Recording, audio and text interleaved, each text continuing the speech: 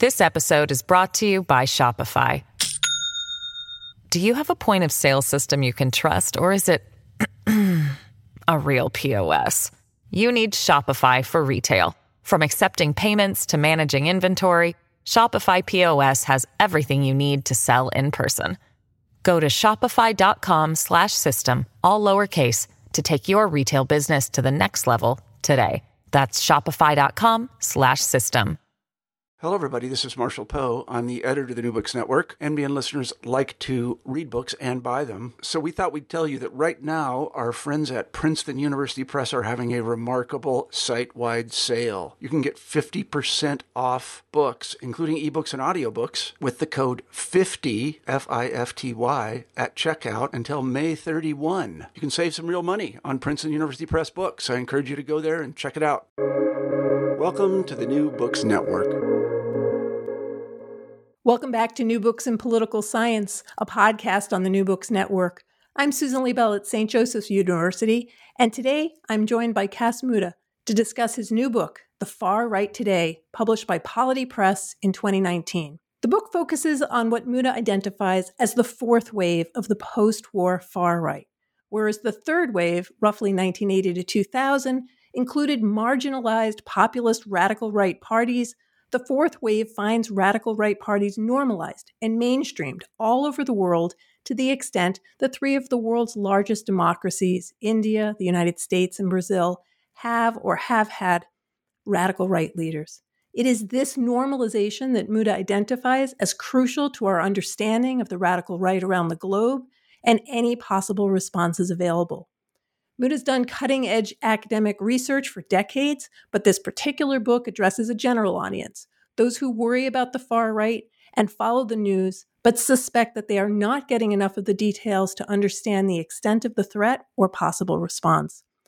Mudde successfully translates the research he and others have done for decades on the history, ideology, organization, causes, and consequences of the radical right to provide a nuanced overview of the challenges the far right poses to liberal democracies and suggestions for how to defend liberal democratic governments by asking what extent civil society, political parties, or state actors might respond. Cas Mudde is Stanley Wade Shelton UGAF professor in the School of Public and International Affairs at the University of Georgia and a professor too in the Center for Research on Extremism at the University of Oslo. Cas is the author of too many books to list, many of which focus on extremism and populism, and his work has been translated into 23 languages. In addition to the book we'll discuss today, The Far Right Today, he has a 2021 co-authored book with Sivan Hirsch Hoffler from Cambridge University Press on the Israeli settler movement. He is the host of Radical, a podcast about the radical aspects of politics, music, and sports. And as author and fellow podcaster, I'm delighted to welcome Cas Mudde to the New Books Network. Thanks for having me. So I interview, let's start with how you came to write this particular book. You've been writing about extremism and populism for decades. What triggered the impulse to reach a more general audience at this particular moment in politics and your career? So I had been devoting most of my time, I would say, to non-academic work pretty much since 2016. I'd always written a lot of op-eds and done a lot of interviews for the media because I come from the Netherlands. And in the Netherlands and in Europe, the radical right had really always been an issue and heavily discussed in the public arena and the political arena. And so I was used to that. But when I moved to the US, this was much less the case. But then with 2016, first Brexit and then Trump, I felt, first of all, much more of an urgency.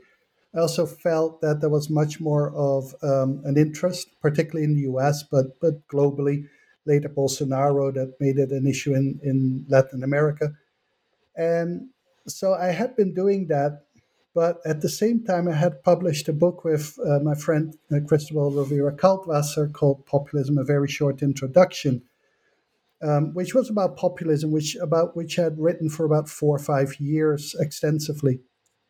And I got increasingly frustrated that the movements that really were far right or right-wing populist were now purely and exclusively debated under the concept of populism.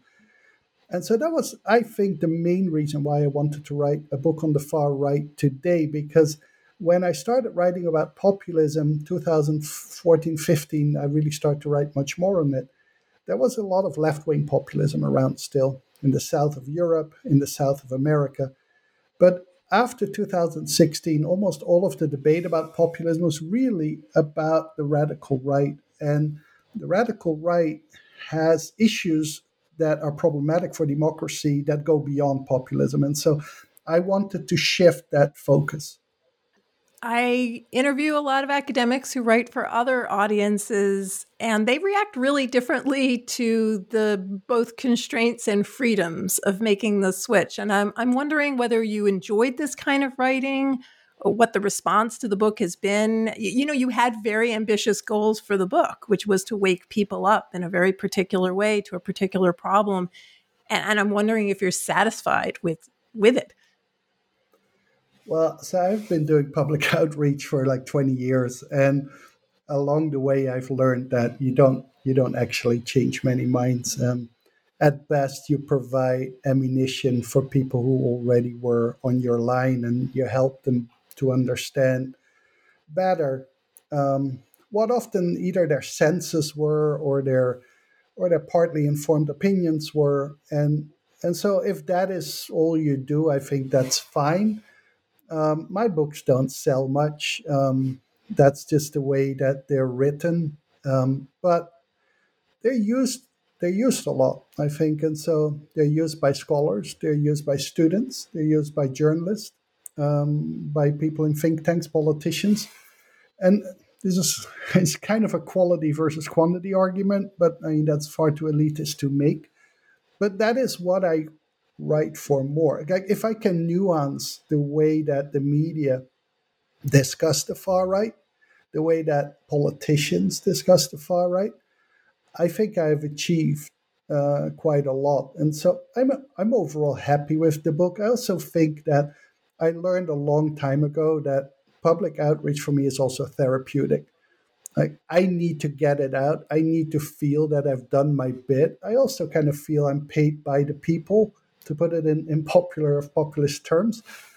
I should give something back. That's how I was really socialized in Europe. Academics should be public intellectuals. But yeah, so I feel good about the book in those terms. Now, at the moment, there's so many books about the far right. Many sell much more, right? And that's all fine. I feel that I've done what I wanted to do, and I've reached the people that I wanted to reach. I want to say that what I appreciated was the sort of precision and clarity about the terms. I don't study extremism or populism, and this was the feature of the book that allowed me to gain something that I've now used in both scholarship and in my teaching. And it was also the feature that encouraged me to offer this book to undergraduate students. Particularly relevant was the remarkably good chronology, the really crisp glossary of terms. And so I everything that you've just said about who you reach really rings true to me, having read it. But since everybody listening hasn't, can you start us off with a definition of the far right and maybe also help us understand, the listeners to understand, what is the relationship between the far right and populism? How do you define them, and what are the differences? So we first probably have to start with left versus right. And left versus right is generally seen in terms of the market versus the state in socioeconomic terms. But I think that is a slightly dated understanding. My understanding of left versus right is more a dynamic one and a multidimensional one. And I believe that the Italian political philosopher Norberto Bobbio made a very good kind of meta definition and distinction. He says that the difference between left and right is really about equality and the right believes that society is unequal, but that this is natural and that is good, and that the state should not interfere with that. Whereas the left believes that these inequalities are kind of created and either by capitalism or something else, and that they should be kind of equalized. Society should be equalized by an active state. Now, from that perspective, so I focus only on right movements here, but the far right is every right-wing movement or ideology that doesn't subscribe to liberal democracy. Now, specifically, the far right includes two major groups, the extreme right and the radical right. The extreme right is against democracy per se, which means against the combination of popular sovereignty and majority rule. So very simply stated, extreme right don't want people to elect their own leaders. And the best example of this is fascism. The radical right, on the other hand, believes that the people should elect their own leaders, but has issues with specific aspects of liberal democracy, which often are things like minority rights, rule of law, and separation of powers. Now, finally, populism. Populism, as defined by me, is about a set of ideas in which society exists of two different groups that are homogeneous and antagonistic, the pure people on the one side and the corrupt elite on the other, and that wants politics to be the political expression of what they call the general will of the people. And so they assume that the people are one, they have the same interests, the same values. Now, theoretically, populism is democratic because the general will of the people means that it is in line with majority rule. And as a consequence, populism fits more with the radical right than with the extreme right. And quite often the extreme right is actually elitist, where they think that virtue lays with a small elite and that the people are actually either corrupt or just weak.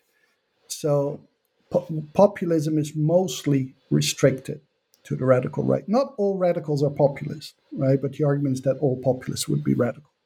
No, thank you. And and I found this terrific. I found myself using the definitions. It's an incredibly useful book for even the people who think they have a good definition of populism. Thank you. So the book's organized into 10 chapters. Yeah, no, I don't always say that, so I mean it.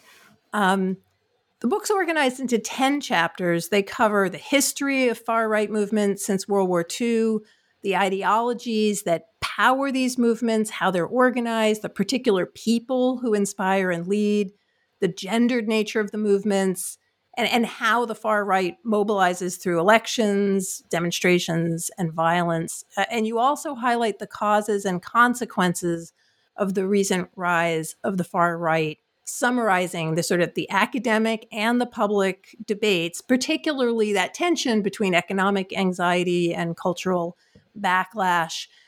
You highlight the very different ways that Western democracies have tried to respond.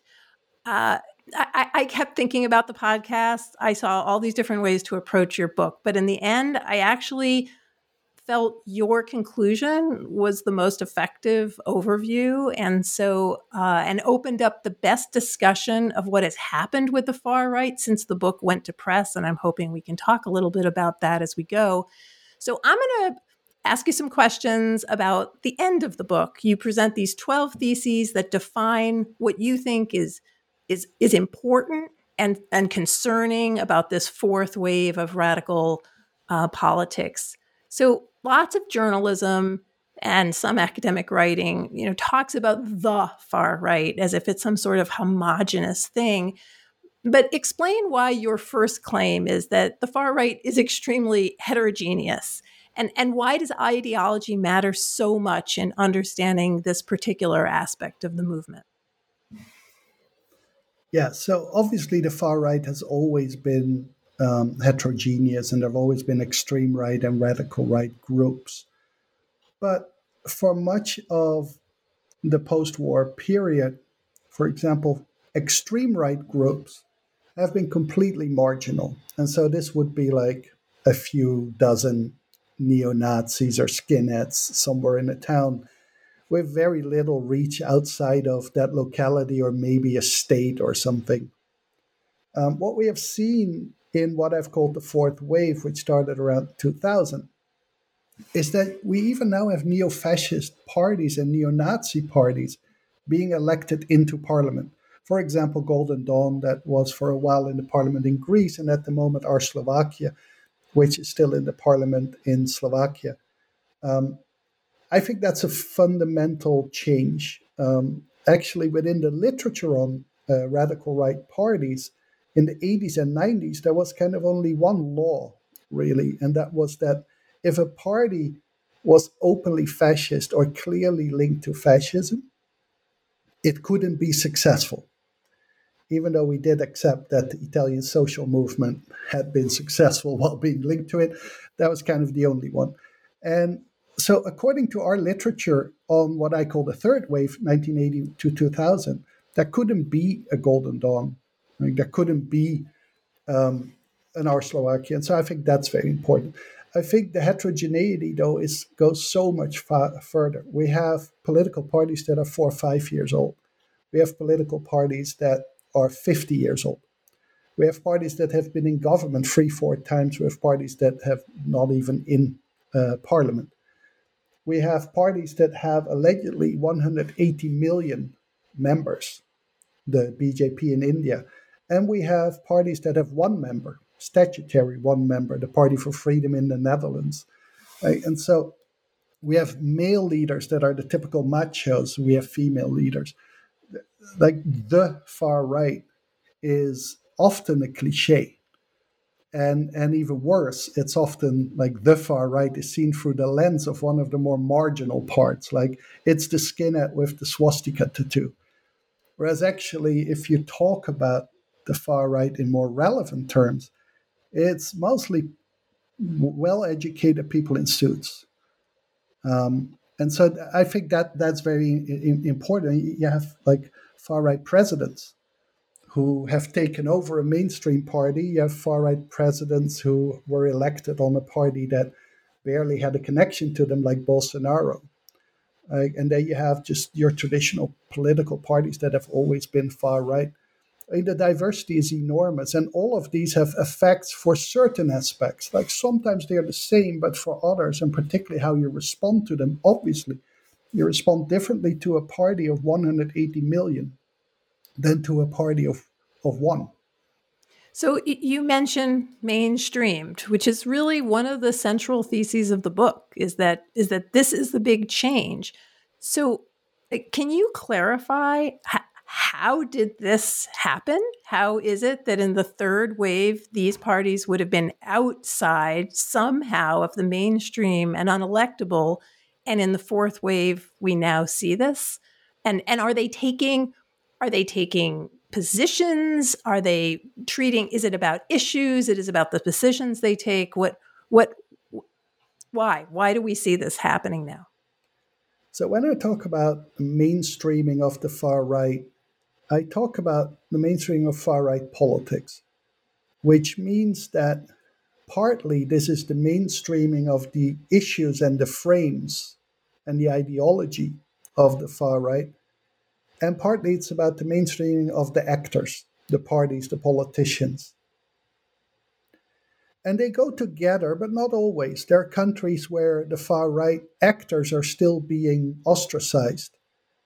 And yet many of their issues have become adopted in slightly lighter versions by mainstream parties. There are other countries where the far right is just one of the regular political parties. So mainstreaming, by and large, can go through two different ways. First, radical right parties can moderate and therefore come closer to the established and therefore mainstream parties. And we don't see that, actually. Research shows that radical right parties have not moderated. But what we can also have is that it goes from the other side, that mainstream parties radicalize and move further to the right. And that is what has happened. Like mainstream political parties, mostly of the right wing, but actually also quite often on the left wing or the center, have adopted not just the issues of the far right, like crime, corruption, immigration, but also the framing. Immigration is a threat. Right? And as a consequence, then, of course, when you adopt the framing, then you're going to adopt part of the policies. So this kind of blurring between the mainstream right-wing parties and the populist radical right parties, this increasing normalization. Can you know, the book is wide-ranging and it gives very sharp and detailed descriptions of particular places, and you're not just focused on one country. That's kind of one of the benefits of the book for me. Can you give just a couple of more precise examples? And also, you know, since the book was published in 2019, do you see any change in the interplay among the radical and the more mainstream parties? So, I mean, examples. One of the things that we have seen is conservative parties becoming radical right. And the best examples of those are Fidesz in Hungary, of Viktor Orban, Law and Justice in Poland. But I would also argue the Republican Party in the US, Likud in Israel, and perhaps even the Conservative Party in Britain. Now, in all of these cases, because there is overlap between conservatism and the radical right, I mean, both are, for example, authoritarian in the sense of being very focused on law and order policies. Both have something with the nation, although like traditionally conservative parties are not really nativist, but they do speak a lot about the nation. Now, what has happened over the last decades is that this social cultural part of the story, which is about identity, which is about security, that has become much more salient, much more dominant in politics in general, but particularly conservative parties. And they have adopted more and more nativist positions. The problem often is that the bigger the party, right, the bigger the diversity in it. And so, of course, the Republican Party is kind of, by its own definition, a big tent party. And so whenever I give examples of people who are radical right within that party, someone will come up with someone else who isn't, right? And this has always been the case, right? And then people said, yeah, but Steve King, he's irrelevant, right? Of course, that was impossible with Donald Trump, right? But initially, that argument was still like Donald Trump hijacked the Republican Party. And I think that's a misunderstanding. I mean, Donald Trump was much more reflective of the base of the Republican Party than Mitch McConnell ever was. And we see that confirmed now.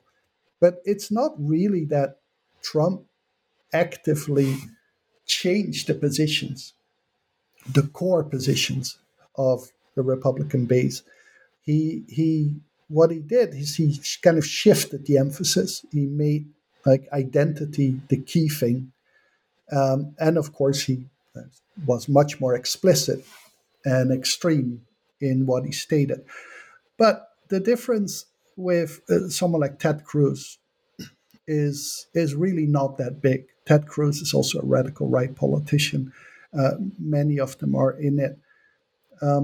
So I think those are good examples, but at the same time, they show how difficult it is empirically, like to really make those distinctions. Because when exactly, like, was then that transformation point when the Republican Party went from conservative to radical right? And people often then say, well, if you can't like establish that clearly, then your categories don't work. But actually, that's not how it works. Like, the world is a messy place, and particularly political parties are compromises between different factions. And during a certain period, this faction might win. And I think that is the difference between a party like the Republican Party, for example, and let's say a traditional a radical right party, like what is now called the Rassemblement National, the National Rally in France. The National Rally in France has always been radical right. It's founded as a radical right party, maybe even extreme right party, and it had different leaders, always radical right. The Republican Party could go back to being a conservative party. I don't see that happen in the short run, but it could happen. And that gets to the question which any scholar who works on ideology and parties gets is do they really believe this? Is this not just strategy? Like, and I don't think anyone can answer that because we can't get into the heads of these politicians. But I also think that for most questions, it's completely irrelevant. What does it matter whether a party pretends to be conservative when its key policies and its key propaganda is nativism, authoritarianism, and populism? This episode is brought to you by Shopify. Do you have a point of sale system you can trust, or is it a real POS? You need Shopify for retail. From accepting payments to managing inventory, Shopify POS has everything you need to sell in person. Go to shopify.com/system, all lowercase, to take your retail business to the next level today. That's shopify.com/system. No, and I think actually one of the best things about the book for me is that you don't try to say this is the year that is the end or the beginning. You do create these waves, but the reason that you're doing it is I think the way you do it is by pulling the lens back, by looking over a long period of time and saying, here are the differences in these periods. And it's not that you can't find one example of something. It's that there's a tendency that what I found most compelling about the book, like I'm in the United States, I'm inundated with the news about Donald Trump. There's a tendency to imagine that as an American issue or an American moment. But the book refuses, despite the cover, to allow anyone to think that this is disconnected from trends elsewhere, that this is more of an issue of liberal democracy than any particular one country. This isn't about Hungary or the United States. It's about all of these places. And I guess I'm wondering, the book came out in 2019. We all know we have to turn in these manuscripts ahead. Once in, like from the vantage point of right now, what would you want to add to the book, or is there any sort of change that you would add? Is everything that you've seen since then confirm what you already wrote, or would it nuance or change it in any way? Well, I mean, 2 years is not too long for an academic book. I mean, one of the worst things to write about contemporary things is that they always change. And to be honest, I mean, we just finished this book on the Israeli settler movement, and that was far worse because just by the time that we wanted to end it, the whole issue of annexation came out of nowhere. And every time there was a new election in Israel again, and you were like, okay, but like, we need to take that in. And the publisher was just like, okay, you're already 3 years late. Let's do this. Right? I had the same with this book. Trump had only just started, really, right? And so what do you say about Trump? How clear an example is he? Bolsonaro just came in. Was that a freak accident? In many ways, his election was, but would this lead to a broader wave within Latin America? It seems so. There are now some movements there. I don't think I would necessarily change that much yet.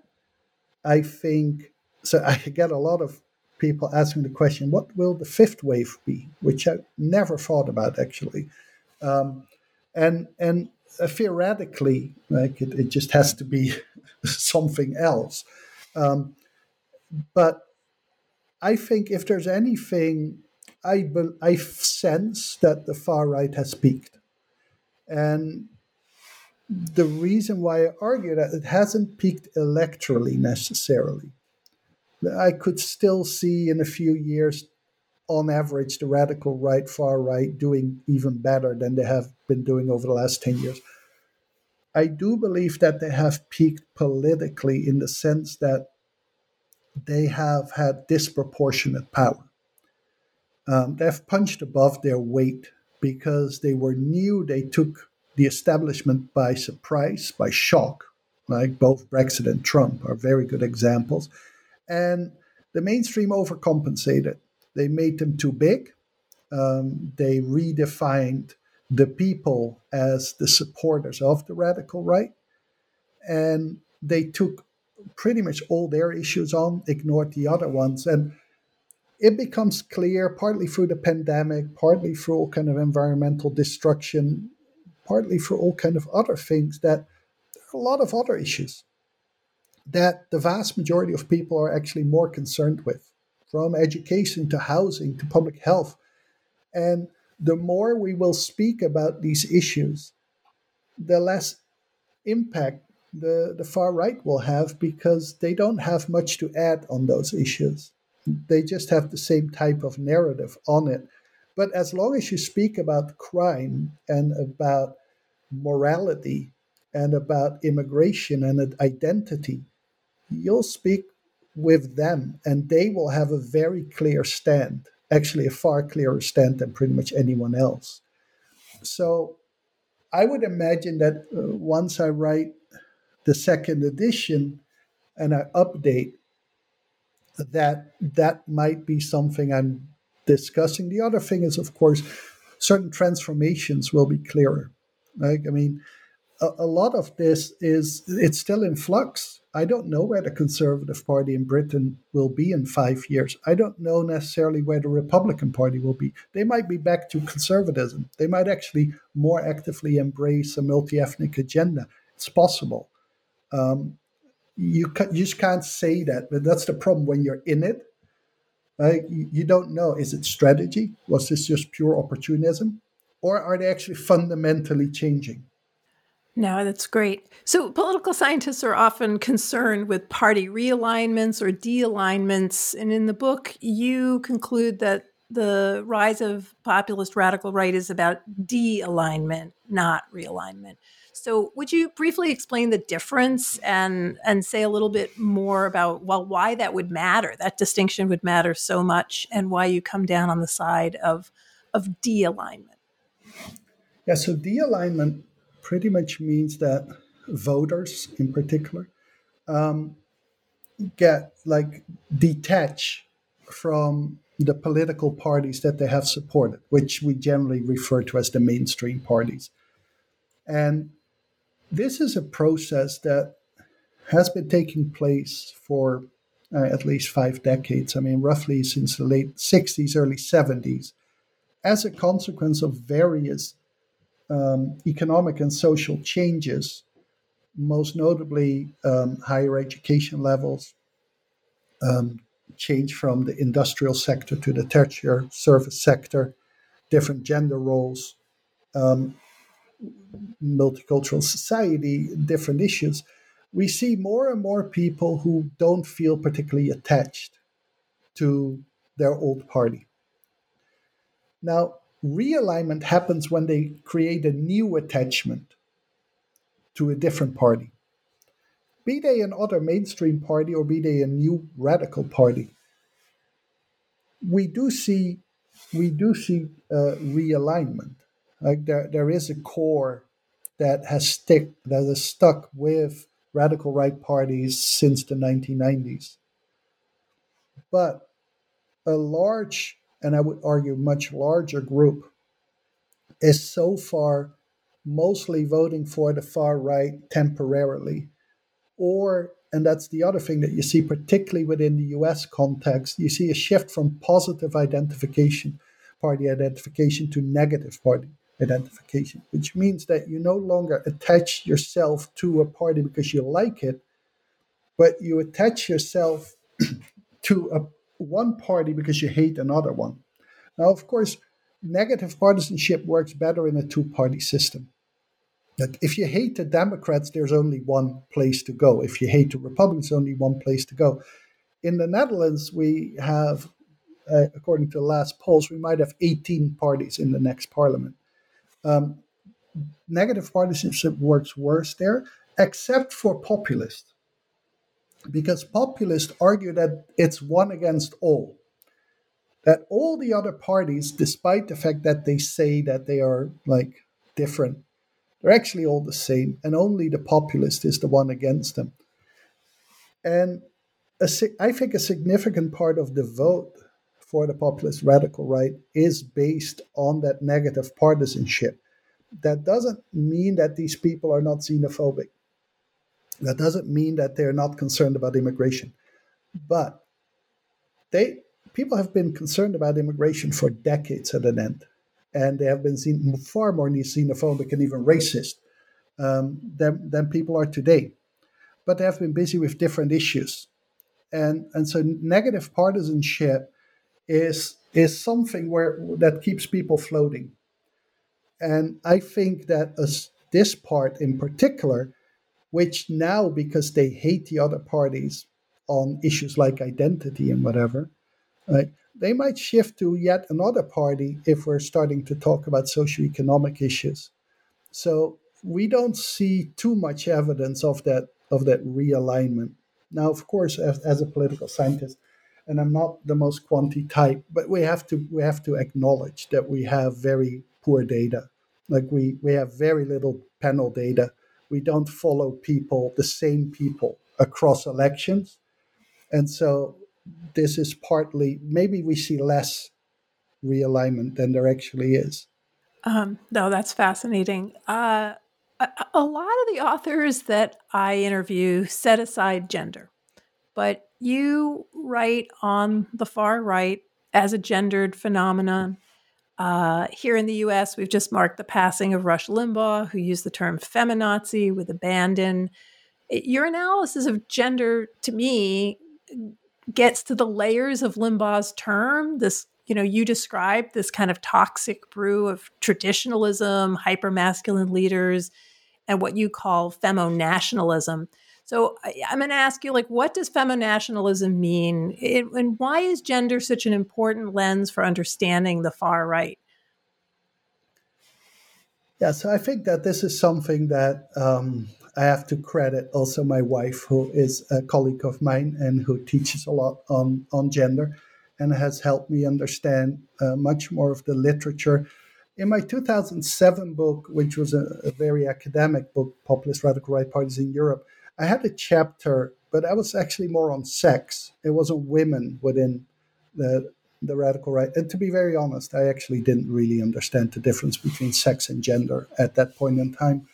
And along the way, I had become much more interested in it because a lot of the stereotypes about the far right were just not right. And at the same time, I got a bit more, I would say even annoyed by the fact that gender is very often just limited to women and to femininity.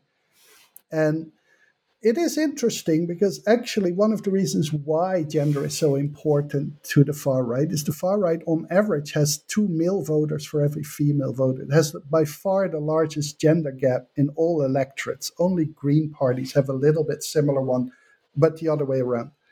And so if you have almost twice as many men voting for the far right than women, then that's not random. And it's across time, it's across parties, countries. But a lot of the literature then focuses on why are there so few women, which is very interesting because that actually sets the male as the norm, right? And so it's almost like, why do women fail? Why? Whereas, of course, the question is, men are overrepresented. And why would men be overrepresented? Because of masculinity rather than femininity, right? And so I think particularly that aspect, the focus on masculinity, is something that we're completely lacking in the literature. There's very little on it. And I think it is very important. At the same time, gender is, of course, cultured. And I guess this is a part, like I come from the Netherlands, which is nowhere near as emancipated as it thinks it is. But at the same time, in Northern Europe, like you have gender norms and you have particular positions on sexuality and gay rights that are considered like crazy liberal in the US and are completely supported by the radical right. And that's another thing. And so I remember we had this populist called Pim Fortuyn, and he was flamboyantly gay. And it confused like the heck out of like Americans. And it's like, how can a gay person like be radical right? And because the whole issue of sexuality is kind of post-political in the Dutch context. And he actually used his sexuality to justify his Islamophobia, which is something that we call homo nationalism, where you by and large use the issue of gay rights to make Islamophobic points. Point goes like this: we Westerners or Dutch, right, believe in gay rights. We have achieved gay rights, and they are now threatened by the import of a backward religion, aka Islam. Right. The same we now have with so-called female nationalism. Argument is we have gender equality, right? It is achieved, but it is being threatened by the barbaric Muslims. And this has become a major issue within Northern European radical right parties. And it shows again how cultural gender and sexuality are. And I think it is very important because, yes, the vast majority of the radical right hold very traditional and very sexist views. And there is a lot of machismo. But there are also actually female leaders who do not play up the stereotypical sexist ideal as Sarah Palin did. Like Marine Le Pen is not some kind of helpless woman that needs to be saved. She identifies as a lawyer, she's strong. And we have what probably in a macho culture would be said, effeminate male leaders. Like I give the example in the book of the Sweden Democrat leader, Jimmie Åkesson, who took a leave of absence as leader of the party for more than half a year to deal with mental health issues. Now, how many examples do you know in the US of a politician who takes leave of absence for mental health issues and then comes back, right? So that is what fascinates me, and I think it says a lot about, like, again, the national context in which the far right operates. Your book is not optimistic. You insist that no country is immune to far-right politics and that the far and extreme right are likely here to stay. But you have a sort of an optimism. The book isn't satisfied with diagnosing the problem, but you also want to suggest some solutions. And you're very careful to say there's no one way to deal with the far right. And you say that we should be emphasizing, strengthening liberal democracy. So I was wondering if you could say a little bit about what some of the possible approaches are, how much should be done by institutional actors, how much can be done by individuals, where's the optimism here? Yeah, I think this has to do with how I assess the problem. And so in the most narrow sense, I'm not an anti-fascist, because in the narrow sense, an anti-fascist just wants to defeat fascism. And I'm a liberal Democrat, and I want to strengthen liberal democracy.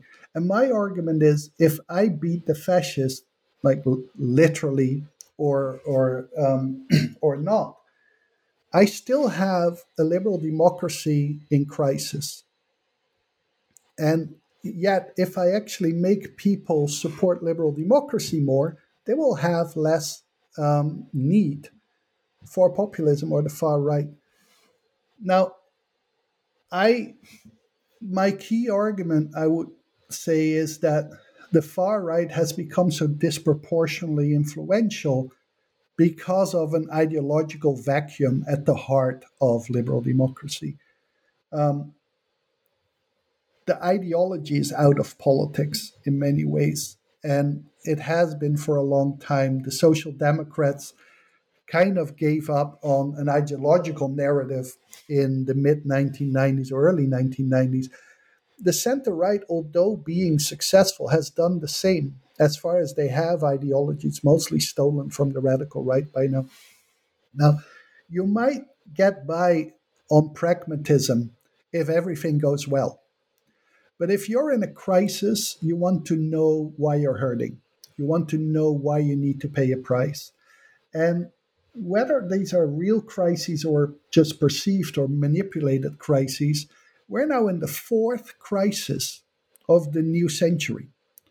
Right? We had 9/11, we had the Great Recession, we had the so-called refugee crisis, and now we have the pandemic. Right? Crisis after crisis after crisis. And arguments as Tina arguments, there is no alternative, are not cutting it. Right? And so we need a narrative. We need a positive, integrated ideological narrative about where we're going and what is crucial. And to me, the first part is liberal democracy. Liberal democracy is the best system to deal with the plurality of a society. It has problems. It isn't perfect. There are tensions between majority rule and minority rights, right? And so the first thing is you explain, what liberal democracy is, which a lot of politicians don't seem to get, and why it is better. And one of the things is that a lot of, I think what many politicians, and to be honest, I think a lot of academics don't fully understand, is the importance of ideology and of terminology. Agreed. Like political struggle is over what certain terms mean. So look at freedom of speech, right? Freedom of speech was a liberal concept for decades at an end. It has become completely captured by the right, and particularly the far right, which have redefined the term in the meantime.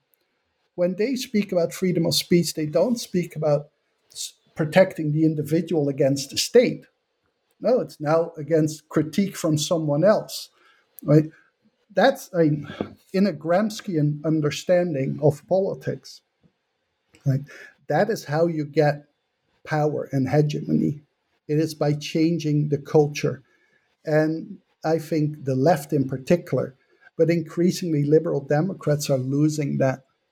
It doesn't mean that the far right has captured it in terms of real power. We still have, and even Trump has not changed almost anything, both in the US or in the world. We still have a liberal democratic world order. We still have liberal democratic states, institutions, and professed values.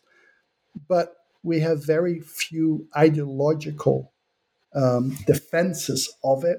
And we have very few green or social democratic or Christian democratic or libertarian ideologies of how to deal with all of the different things from like globalization to multiculturalism to European integration to environment. And that's where the energy should go. And to be honest, I think the US is actually ironically further than most European countries, particularly on the left. I mean, people like AOC, for example, have a profoundly ideological discourse that is vastly lacking in almost all European countries. Is there a liberal democratic leader that, besides AOC, who strikes you as being able to explain what liberal democracy is and why it is the better way to address the public's problems? Who out there is doing this well? No, I don't directly have one. But it's in part because we just don't have a discussion about what the system should really be. There is an understanding that we all support democracy and that we all have the same understanding of what democracy is. And that is not the case and never has been the case. Like, I think in one thing that I am actually more optimistic perhaps than other people, because let's face it, the real coterie industry was the end of democracy and the end of liberalism books over the last 4 or 5 years. I don't believe in that at all. I actually think that people are much more tolerant than they were. I think to a certain extent people are more liberal democratic than they've ever been, because liberal democracy is about tolerance of others, right? And sure, we see in certain polls that there is a lack or a dip in satisfaction with democracy, and perhaps even with support for it. But I think that's in part because we have higher expectations these days. And I think that is in part our problem. People are what they call, they're better educated, but they're also more self-confident. And like in technical terms, this is called political efficacy, which means that you feel that you are capable of making the political decisions for yourself. And so, in fact, today, citizens behave much more in line with the great writings on democracy of philosophers than they have ever done. They are much more independent. They make their own decisions. But that makes them also more difficult to deal with, and it makes them more volatile. I don't think that's problematic, right? But you can make it a problem if you decontextualize it. What you've just handed this book in on Israel and the settler movement. What's your next project? What are you working on right now? Oh, I always get these questions from journalists. I would have imagined that a fellow academic would understand that like we need some time. We don't write books every year. To be honest, I don't work on anything. No, you don't have to be writing it. I think I'm surviving. No, I'm sorry. Pandemic. I more mean like what? Yeah. No, true that. So concretely, I actually work on 3 different book projects. One is together with several colleagues, which is on the youth movements of far-right parties. We know very little about them, actually, and what we want to figure out is who is active in them, what is the relationship between the youth branch and the mother party, and how do they socialize the leaders of tomorrow. I'm researching the successor to my 2007 book on populist radical right parties in Europe. It's pretty much the same book. However, that book was still largely about the third wave. This book will be about the 21st century, about the fourth wave, but from a purely academic point of view and what challenges that also kind of brings to the study of it. And then my long-term project is actually a book about the transformation of European politics, particularly party politics, in which the rise of populism is only one part of the story. It looks at turnout, it looks at ideology, it looks just at the change in society. And the goal of that book, which won't be overly original in terms of the analysis, I would imagine, but it's about just showing to particularly politicians, but also journalists and other opinion makers, is to show that these are very long structural phenomena that explain why our politics is more volatile today, and you have larger coalitions, and that we, rather than fight that or judge it as something bad, is that we just have to accept that this is the case and find ways to make liberal democracy work. Because I honestly still believe that most of the crisis of democracy is one that we from the mainstream have talked us into. If you objectively look at how countries are functioning today, then there has been a very small period in world history where it perhaps was better than it is today, with all the problems that we have.